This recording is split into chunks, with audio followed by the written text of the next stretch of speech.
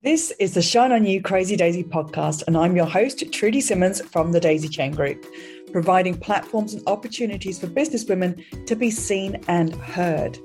This platform is for the women entrepreneurs that want to hear the real stories of what it takes to be yourself and run a business with all the different hats that you might have to wear. Come and join the Shine On You Crazy Daisy membership, offering online networking, co-working, collaboration and monthly masterclasses for you to grow your knowledge. Go to thedaisychaingroup.com for more information. These are the platforms to hear and share the stories of the tenacious, the rebellious, and the resilient women that are working towards the future that they build for themselves and their families. Hello and welcome to the Shine On You Crazy Daisy podcast. And today I am thrilled and excited to introduce you to Siobhan Fox from Reveal Marketing. Siobhan, thank you so much for being involved in Shine On You Crazy Daisy Volume 4 and for doing the podcast. Please tell us about your business.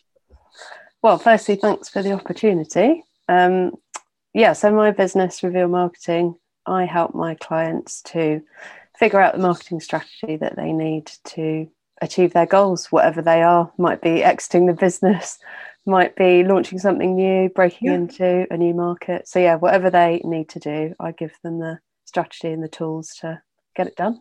Brilliant. Now, there's tools and strategies to get it done, but what is your measure of success? My own personal measure is stable mental health. That's how I measure my business. But I do encourage people to measure their own businesses in a way that makes sense for them, not always necessarily. Why did that become your measure of success? Did you have different ones before that you then changed? Well, in the corporate world, it was just money, money, money, promotion, money, money, money, promotion, bonus.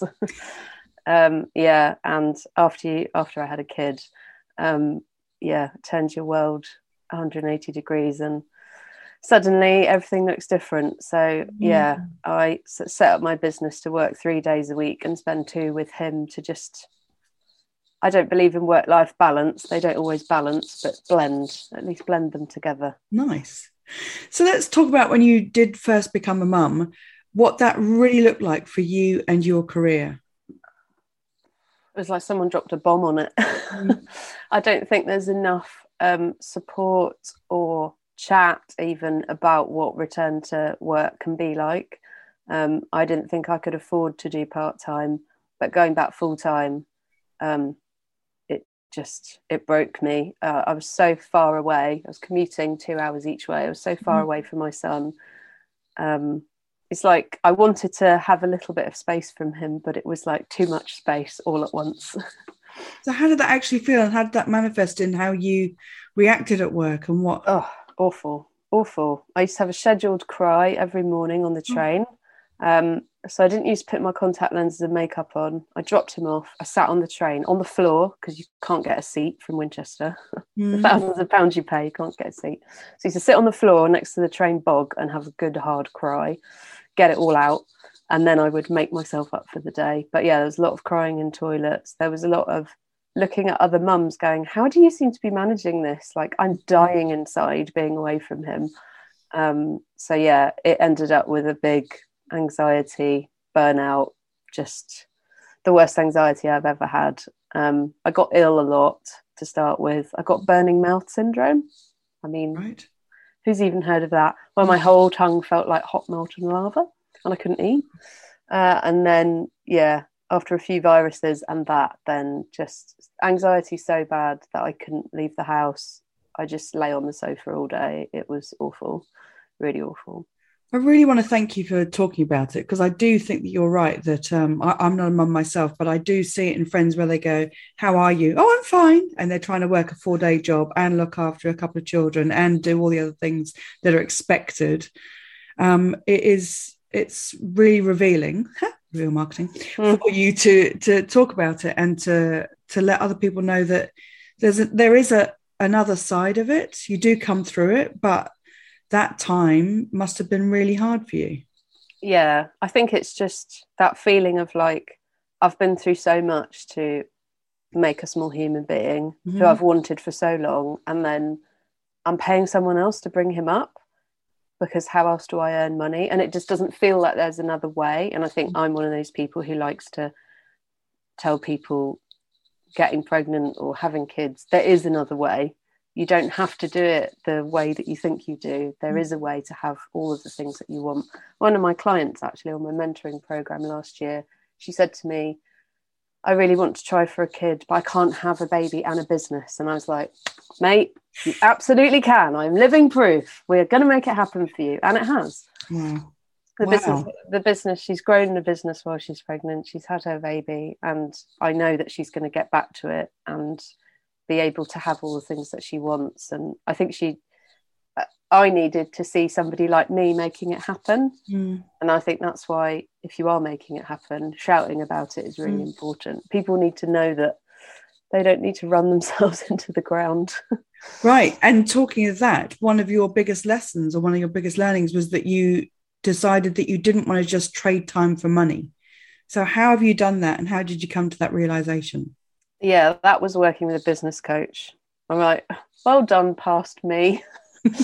I didn't even know how great a decision it was at the time. But yeah, her program was called Success Without Sacrifice, this business coach I work with. And it was all about, automating stuff to be more efficient, templating it, which reminded me I loved processes and systems and geeky stuff. And spreadsheets. God, I love a spreadsheet.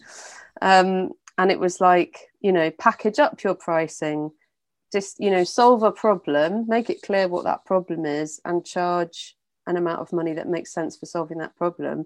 How long it takes you to do that is nobody's business but yours. And I think the freelancer model is all day rate, hourly rate. And I'd slipped into that when I started. And again, that's why I shout about there is another way.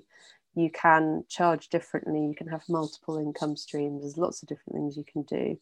But yeah, my biggest thing I always say to people is when you feel like you need to do more, you don't. Like, the way to grow your business is not to spend more time on it. And I still catch myself going, oh, but if I just did a few more hours, and I'm always like, nope, put it down, walk away.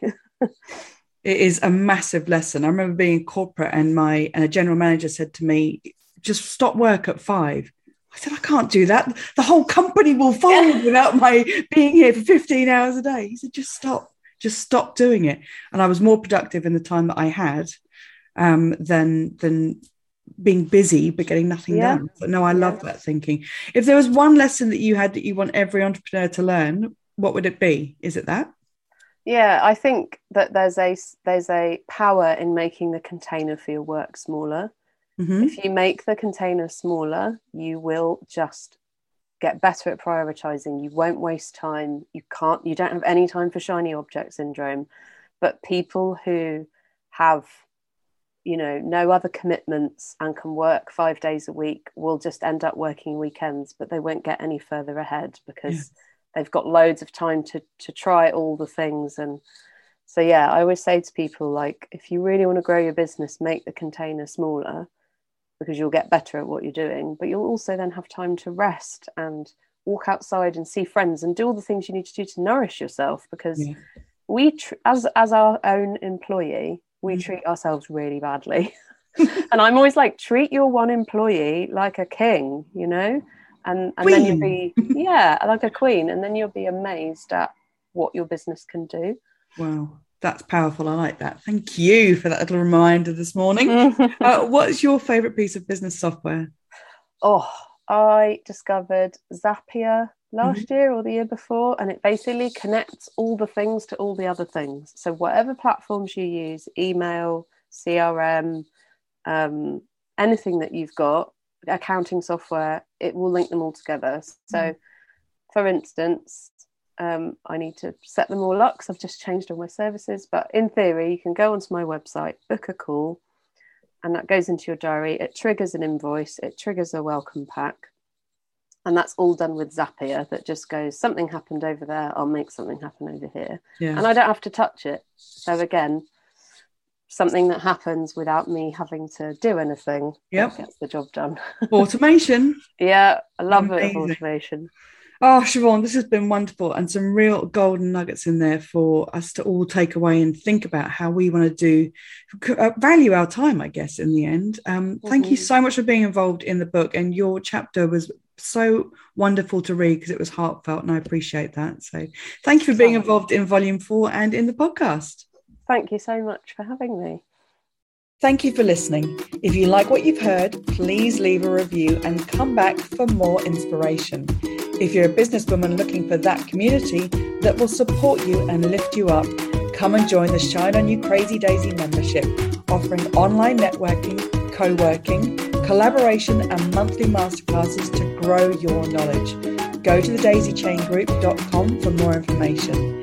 And for even more inspiration, please go to the link under this video and get your copy of the Shine On You Crazy Daisy series of books with inspirational and motivating stories from businesswomen around the world.